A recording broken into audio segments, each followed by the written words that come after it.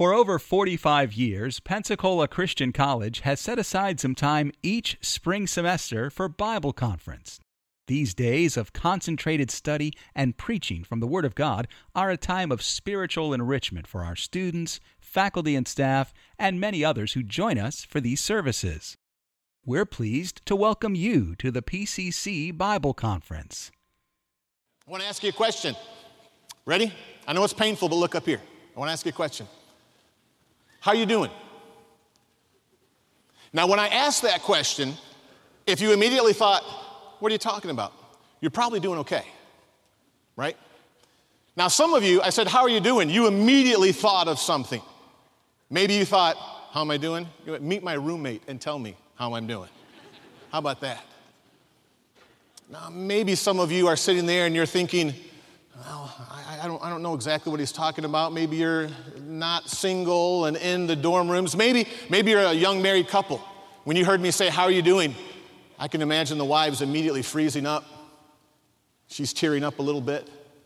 All of her life, she had dreamed of marrying the perfect man, and she's found out that the one she chose is not him. And she is tearing up, and she is thinking, he's actually a man. He's not my knight in shining armor. And the husband sitting next to her, he is sitting there, and he too is thinking. And he's thinking, what are we going to have for lunch? Because he's clueless. Because they're newly married. He doesn't know what's going on. Let's be honest, right? But then when I ask how's it going, there's probably some folks that are sitting there and you're thinking, you know, we've been through the difficult times of marriage, or maybe you never got married, you don't have any prospects of marriage, but you're now in your adult life and you're looking at different things and you immediately began to think of a situation at work, or perhaps you began to think of a situation within your family life, or a situation within your physical plant, how you are doing, your health, and you began to think about the weight. I want to talk to you this morning. It kind of just fits right in with Brother Pope was talking about last night. We looked at the cross and he brought us there, and we saw Jesus as he took the cup of God's wrath and he drank that for us. But we watched it last night as one of those who are redeemed. We were reminded of his goodness, of his mercy, of his love. But I want to take you to a different place this morning. I want you to try to imagine yourself as one of Jesus' followers who did not yet read the New Testament, who had not yet learned, I love you, Lord, and I lift my voice, who had not yet learned all of the truths of the gospel, and you were following Christ. You see, because there were some disciples who that day of crucifixion and the days that followed were faith-shattering days. Absolutely. And I want to talk to you about the Emmaus Road this morning. And I'm not here to talk to you about the Emmaus Road in the hopes that maybe you can avoid it, because you can't. There's no avoiding the Emmaus Road. There's no getting to the side or not getting to that point. In fact, some of you right now, you're on the Emmaus Road. You know the story, right? I remember all the way back into Sunday school and seeing the flannel graph, right? The two disciples who also looked like the two fishermen and the two Old Testament prophets. We had a very small flannel graph. But these two people, they're walking down this road. And I remember in Sunday school, they're walking, they're complaining, they're going back to Emmaus. Jesus shows up and says, hey, I'm alive. And their eyes are open and they're excited. And I remember thinking, well, that's kind of a neat story. It's kind of like Sunday school, because somebody shows up, teaches the Bible, and then does a magic trick, because that's how it ends, right? Jesus opens their eyes and then poof, he disappears. And I thought, yeah, I can understand that. I get that. But then as I got older, I realized what was happening on the Emmaus Road. And I want to look at this story anew. I want you to look at it with some fresh eyes. We're going to go through it and hopefully encourage you on what to do, because you can't avoid the Emmaus Road. Some of you know what it means to have your faith shattered. It's not working out the way you thought. You've come to college, you've met other families, and their dads didn't treat you like your dad treated you. Their life isn't like your life. And you're questioning God, why?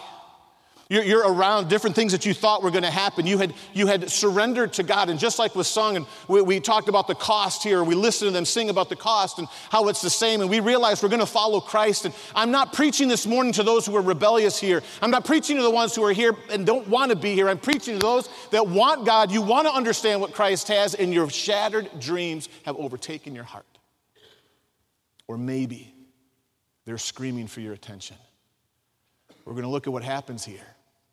And hopefully the Lord is going to use his word to strengthen and encourage each one of us to know how to walk and escape the Emmaus road.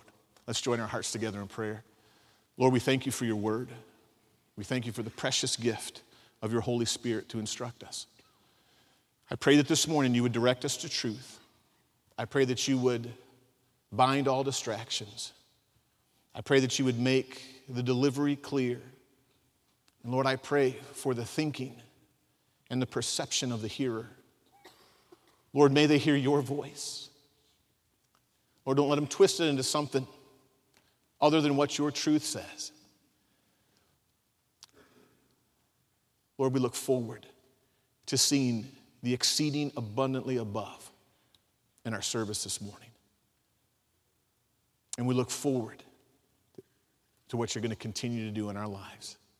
In the precious name of our Redeemer, your Son, we ask these things. Amen. We're going to step through this. Start with, if you would please, there in verse 13. The Bible says, and behold, two of them. Now, who are these them? These are not just people that just kind of followed along. You know, when Jesus was there and he was performing the miracles and he was doing all of the different things, there were certain folks that showed up because he got a free lunch. There were certain people that showed up because they got to be healed. But these were not those people. This was the faithful remnant. These are the people that truly, honestly believed that Jesus was Messiah. These are not just come along. These are folks, they'd been in Jerusalem. They were there. They saw the scourging. They saw the beating. They saw him crucified. They saw him die. They saw him be buried. And they saw the empty tomb. And they are walking back. These are not lightweights, folks. These are people who surrendered to full-time service. Gentlemen, these are guys who thought that God had called them into this ministry. Ladies, these are individuals who said, you know what, I'm going to sacrifice, I'm going to go, and I'm going to work hard, and I'm going to get my degree so I can serve the Lord. These are not people who are floating along in life, and I want you to get that. These are not lightweights. These are not individuals who aren't trying. They are doing their very, very best. They knew the scriptures. Two of them went that same day to a village called Emmaus. It's interesting. We don't know where Emmaus is. We don't know where the ruins of this place are. We just know that it's about 60 stadia, 60 furlongs, about 7 miles from Jerusalem. They lived there, we don't know. They were visiting there, we don't know, but they were headed to Emmaus. I think it's interesting. Emmaus, I think, really can kind of help us understand exactly what's going on, because Emmaus isn't a place that you can go to, but it's a place that we all travel to when we're ready to give up. And that's the two of them that were there. They were Pensacola Christian College graduates. They had their masters. They had a theology degree. They had been serving for years. They had been faithful. They had been waiting. And now they're on the road, verse 14. And they talked together of all these things which had happened. What things? Well, definitely everything that happened when they came to Jerusalem. Remember, just a week ago, Jesus was coming into Jerusalem. They're saying, Hosanna in the highest. They're throwing down palm leaves. The next day he goes into the temple and he absolutely controls the temple. I can see these two disciples. It doesn't tell us if it's two guys or a guy and a girl. We get one fellow's name, Cleopas. We don't know anything else. But I can see these fellows and these ladies perhaps as they're watching Jesus. He is shutting down the temple and they are just going crazy. They're like, look at this. Jesus is finally doing it. He's finally asserting control. And Jesus absolutely overtook the city of Jerusalem. He began to teach powerfully. They were talking about those things. And then I can see them as they're walking. And they said, how can you imagine that just a few days later, when the Romans would come to take and arrest him, he would say a word like Brother Pope said last night. And the whole troop is knocked on the ground. But then they took him. And then they're talking back and forth. They go, hey, they took him and they had this crazy mock trial. Shouldn't even happen. This is the one who could calm the seas. This is the one who could disappear out of the crowd at Nazareth. This is the one that can raise the dead. He could have done anything. Why didn't he stop this? He had stopped over and over individuals trying to come against him with wrong teachings about his word, and Jesus didn't do it. He kept his mouth shut. I said, then the scourgings. and the beatings and the death. They're talking about these things, and what happened? Folks, they were sad. Their dreams were shattered. We look at these two disciples like they were just kind of walking back. It's not what was happening. They didn't have a reason to keep going. They said, let's go back to Emmaus. And it came to pass that while they communed together, they're just walking and talking. This is a walking culture. This is how you get from place to place. They're heading to Emmaus, they're walking. Jesus himself drew near and went with them. Now, you know the story, but if you didn't, you'd think, oh, this is going to be good. Jesus is going to show up and go, and they're going to go, wow, get out. No way. And Jesus, he doesn't do that. He walks up to him. He says their eyes were holden. This is passive. It doesn't mean that they were so dumb they couldn't find or see him. We all know that person, right? Couldn't find it if it bit them. This is not them. Jesus kept them from recognizing him.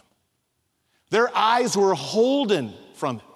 So they're talking, they are depressed, they have probably voiced anger, they've probably gotten mad. They said, why didn't he do this? And how come this? And then they turned to crying. I thought he was the one that was going to redeem Israel. What's going on? I don't get it. And they're going back and forth and they're talking. Then all of a sudden, they notice this person's walking with them.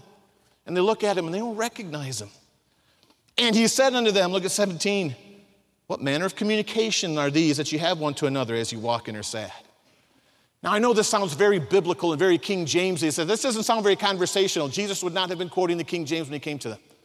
What manner of conversation are these? What would he have said? What are you guys talking about? What's up? What's going on? Why are you so hot and bothered? What's the problem? And these two are incredulous. Look, one of them, whose name was Cleopas, answering said unto him, art thou only a stranger in Jerusalem? Hast not known the things which are come to pass there in these days? These guys are talking about stuff that everybody knows about. This is common knowledge. This is not hidden stuff. And they look at him and go, what? What? Do you not know what we're talking about? Did you just crawl out from under a rock? How do you not know what's happening here in Jerusalem? And everything that's gone out. And still you would have thought that Jesus at this time would have gone, I do know. Da, da, da. But he doesn't. He looks at him. Look at it, verse 19. And he said, what things? That's a tough thing. I do this to my wife sometimes. She says, sweetheart, we need to clean up the house. What house? We just need to clean all the stuff up. What stuff? Put your clothes in the hamper. We have a hamper? And Jesus says, what things? He's trying to draw something out of them. Jesus, the master teacher, he knows they need to come to a realization. And so he says, what things? And they said unto him, concerning Jesus of Nazareth. This brings us to point one. I want you to see the heartbreak at Emmaus. The heartbreak at Emmaus. And I want you to see what they said. And these things that they say, folks, get this, they were all true. This was not some false doctrine. They hadn't been out reading some crazy book. They weren't listening to some TV evangelist. Everything they are about to say is absolutely 100% true. They said, listen, Jesus of Nazareth was a prophet. He was a prophet. He was more than a prophet, but he did speak forth the word of God. He was a prophet. Mighty indeed. They started telling him he walked on the water. He raised Lazarus from the dead. He healed the lepers. He did things unbelievable. Miracle after miracle after miracle. He was mighty indeed. Not just mighty indeed, he was mighty in word. He didn't teach like the scribes. He taught as one that had authority. When Jesus spoke, people were changed. This Jesus was a prophet. He was mighty indeed. He was mighty in word. And it was before God and the people, which meant he lived a righteous life. It wasn't some kind of huckster. Paul said we didn't come with cunningly devised fables, and Jesus didn't do that either. Jesus didn't come and try to trick people. He taught them God's word, and he lived righteously before God and the people. Jesus is still listening to him. And then you start to see the heartbreak, verse 20. And the chief priests, and I want you to hear the pain in their voice, and our rulers, not Rome, our rulers. It wasn't some stranger. It was our rulers. It was our chief priests. It was other Jews. It was people that shouldn't have done this. Our rulers delivered him to be condemned to death, and not just any death, crucifixion. They crucified him. See, crucifixion was not just a simple death, as Brother Pope painted last night. It was a death meant to stamp out any followers and anything that that person was teaching. So it wasn't just removed off the face of the earth. It was crucified. They're saying truth. Look at it. Verse 21, but we trusted that had been he which should redeem Israel. Beside this, today is the third day. They knew that Jesus had taught that he was going to raise from the dead. For months, ever since Caesarea Philippi, Jesus Christ had been teaching, he's going to go, he's going to die, he's going to rise again. Remember Thomas? They knew he was going to die. He said, let's go to Jerusalem. Good old Thomas. We've all got one of those friends. Great, let's go. Let's all die. And so they go. Jesus had been teaching he was going to die and he was going to rise again. And Cleopas and the other disciples said, and you know what? Beside all this, here is the third day. Nothing. And then they say something amazing. They say, certain women, verse 22, certain women of our company made us astonished. They shocked us. They said they went to the sepulcher, and when they found not his body, they came saying that they had seen a vision of angels that said he was alive. And certain of them which were with us went to the sepulcher, found it even as the women had said, but they saw him not. We heard this story. Some people went and they saw, there's an empty tomb, and they say they were angels. And you can see the emotion has absolutely overtaken them, and this heartbreak has broken them down. And you have to get this. They did not know the plan of salvation. They had a different plan. This Messiah was going to come. He was going to throw off the yoke of Rome, and they were going to be free of their oppressors and be able to live their life. They thought the Messiah was a governmental ruling Messiah, and they were disappointed. And there are so many times in our lives, folks, we think this is going to happen, and it doesn't happen. Nobody thinks their child is going to die. Nobody thinks their spouse is going to cheat on them. Nobody thinks their relative is going to abuse them. Nobody thinks their good friend is going to steal from them. Nobody thinks their church is going to split. Nobody thinks their job is going to disappear. Nobody thinks their body is going to turn against them and try to kill them. Nobody dreams of these things. And these disciples said, can't take it. And we see the heartbreak at Emmaus, but I want you to see they knew truth. They understood it. They endured shame. They put up with the crucifixion. And I want you to get this. Get this. Listen. They didn't cut and run. They were there 3 days. They thought they were giving Jesus the time that he needed to do what they thought he was going to do. They did not run away. But they were still broken. Why? Because of our second point, the Emmaus mistake. Did you see the mistake in verse 21? Look at it. But we trusted. You see, my hope was this. I thought I needed a spouse to make me happy. I thought God was going to give me children. I thought my children were going to rise up and call me blessed. I thought this. And the Emmaus mistake was, listen, I have taken God's word and I have changed it to meet what I want. And folks, can I tell you something? This is not something that happens intentionally. These disciples were followers of Christ. They did not wake up and say, we want to rebel. They simply got off track. And it happens. And I'm talking to a room full of people, some of you that's happened to. Your dreams have been shattered. God hasn't held up his promises. You've made that Emmaus mistake. You have superimposed your will over God's. Well, what is the answer? I want you to see the third point, the Emmaus escape. How do we get out of this? It's interesting. Jesus Christ at any point could have just revealed himself and said, hey, relax.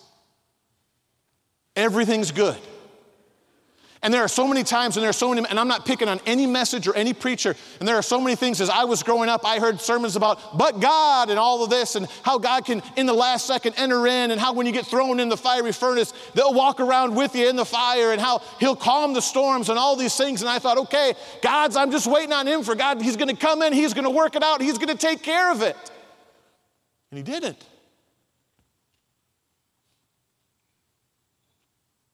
He didn't. I thought, wait a minute, but God, he's supposed to step in. Why is he letting this happen? It's not fair. It's not right. And God could have just stepped in and said, okay, here's what we're going to do. But the Lord is going to teach us how to deal with this.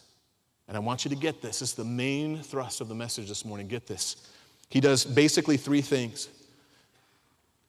We almost would think it was cruel for Jesus to keep their eyes from seeing him. They are hurting, they are crying, they are weeping. And he does not go, hey, it's me, it's okay. He doesn't come to him and say, everything gonna be all right. Don't worry, be happy. He doesn't do that. I want you to see what he does. The first thing he does, he asks him a question. He says, what manner of things are you discussing in this communication? What things are you talking about? Here's the question he asks. Write this down. What are you upset about? What are you upset about? Now here's what happens. They start explaining things that are upset, and I want you to understand. They start talking. They start with truth. He was a prophet, mighty in word, mighty in deed. He was going to do this. He was going to do this. He was going to accomplish all these things. Wonderful things were going to happen. Hey, you're doing good. Jesus is listening. Hey, listen, I thought that he was going to redeem Israel. Let me ask you a question. Was Christ going to redeem Israel? Non-rhetorical. Is part of Christ's plan to redeem Israel? Yeah. Were they wrong about that? No. But see, it didn't happen in their timetable. You know what Christ was doing? Christ was trying to get them to understand something that most of us do not yet understand, that our feelings are a direct result of our beliefs. Feelings are real, folks. This idea that you can just power on, I just need some more caffeine, I can make it through the day, I can just do one more, you can't. Let me tell you something, you're going to come to the end of that. Now, some of you college students, you don't know what it's like to not have energy. The only time you don't have energy is when you're in this building and some old man is talking. Then the energy is sapped out of your body, but all the rest of the time you can go, go, go. You have no idea what it's like. But the reality is that these feelings are based in what you believe, and they are real, and they are there to help you understand what you believe. And Jesus says, what are you upset about? And they start with truth, but you know where they end? They end with, and it's the third day, and he didn't rise. He lied. You see, what we do, folks, we read and we study scriptures through the grid of our sins, our desires, our ambitions, our dreams. And then we go to God's holy word, and then we arrive at our idea of what his will and his kingdom and my life is supposed to be. And we highlight the scriptures we love. I can do all things through Christ who strengthens me. Amen. My God will never leave you or forsake you. Amen. All things work together for good. Amen. Yea, and all that live godly in Christ Jesus will suffer persecution. What? Most gladly, therefore, will I glory in my infirmities. Oh, well, Paul was lying there, because nobody can be happy about their body falling apart. Nobody can be happy about being picked on. And Jesus said, what? What is the problem? And they started with, here's the truth, and they ended with, Jesus lied to me. Let me tell you something. Jesus does not work through depression. He does not work through anger. He does not work through fear. He does not work through hopelessness. And when those things are a part of your life, it is because there is a false belief who has invaded your theology and is demanding your worship. And Jesus says, what are you upset about? And then he starts to come in with the second part of the cure. So the first part of the cure, find out what's upset. What's upsetting you? What's the problem? What's the second part? And again, here's Jesus. He's not going to quench a smoking flax. He's not going to break the bruised reed. This is the balm of Gilead. This is the tender Savior. This is the loving Lord. And he looks at them and says, oh, fools, and slow of heart to believe. Hey, foolish dummies, listen. Be honest, teachers, how many times have you wanted to step into your class and say that? All right, bell's rung, foolish dummies, have a seat. But Jesus is kind. I could never pull this off. I would never even try if somebody came into my church and said, Pastor, it's not working out. Oh, fool. Nope. And here's the amazing thing. Jesus said, you're a fool. In verse 25, and you're slow of heart to believe. What's that next word? Say it. All. All. Do you see earlier? The disciples said to Jesus, don't you know all the things that happened? And Jesus is now looking at them going, don't you know all the things I've said? And then incredulously he says, the Messiah was supposed to die. The Messiah had to suffer. This had to happen. He said in verse 26, ought not Christ to have suffered these things and enter into his glory? So the first thing, what's the problem? What are you feeling? What are you upsetting? What are you upset about? The second, what does Scripture say? Look in your Bibles. Verse 27 says, the beginning of Moses and all the prophets, he expounded unto them all the Scriptures, the things concerning himself. Now we know later that when he does this, their hearts begin to burn within them. As he begins to explain Scripture, and still, Jesus is not revealing who he is. This is some stranger who's just walking along. Hey, why are you guys sad? What, are you a moron? Don't you know what's going on in Jerusalem? Hey, are you morons? Don't you know everything the Old Testament says? And then he starts taking them through. I would love to take you through the Old Testament, but I'm going to miss everything. Who knows? Brother Raymond Barber may be quoting it for us in a couple minutes. Just telling us everything about Jesus. But Luke doesn't tell us what he says. He just says, Jesus went to the Scripture. The first thing is, what are you upset about? The second thing is, what does Scripture say? Do you know what Scripture says?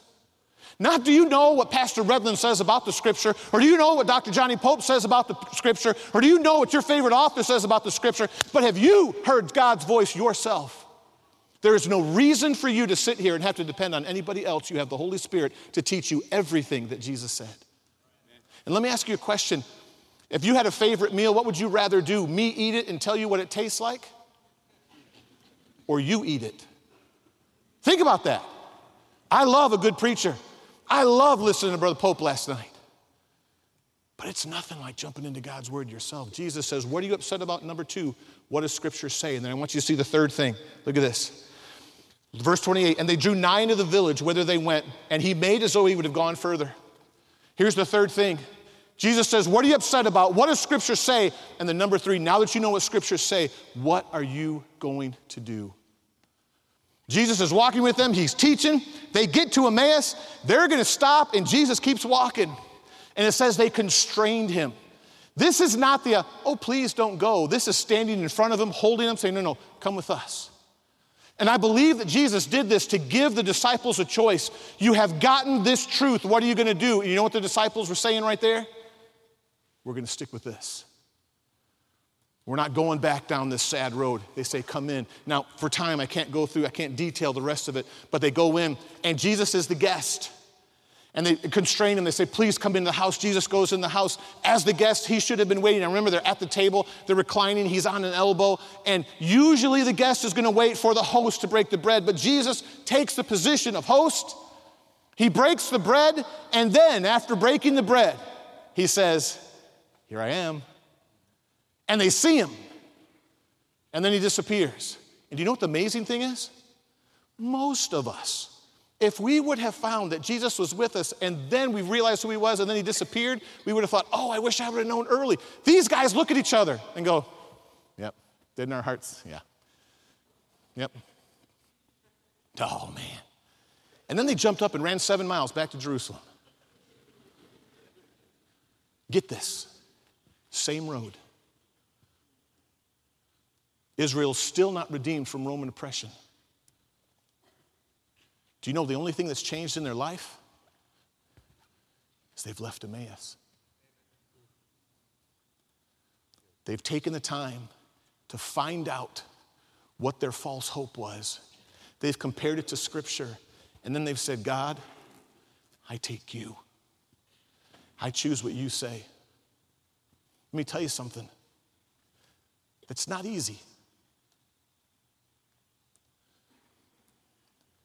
It is hard to choose to believe that all things are all things. Because there are some things that are so hurtful. To think about them is difficult. And there are some memories that want to overtake your life. But Jesus says, what are you upset about? What does Scripture say? What is your choice? And folks, I beg you, you may be in Emmaus. That's your way out. You may be on the road to Emmaus. Or it's possible, because we've got a lot of young people in here, you may be clueless. It may still be the first day. Jesus is coming in. Palm leaves are still getting thrown down on the ground. And you may just think, man, life is wonderful. All my teachers are awesome. My bills are paid. My body works. Life is good. What are you old men talking about? But one day, that was a knowing laugh right there, wasn't it? Now I'm on the road to Emmaus right now. But can I tell you, Emmaus is a place Christ does not want you to go. He has provided the escape. And I pray that now you will never dwell, but you will escape from Emmaus, from the crushing weight of customized Christianity, that you will find out what it is that your hope is, that you have pinned, that is dogging you, that is demanding your worship, that you will find out what God's word says, and that you'll choose what he offers. You've been listening to a Bible conference message from Pensacola Christian College. You're welcome to pass this sermon along to others. Please don't charge for it or alter it without written permission from Pensacola Christian College. For additional information about PCC, visit us online at pcci.edu.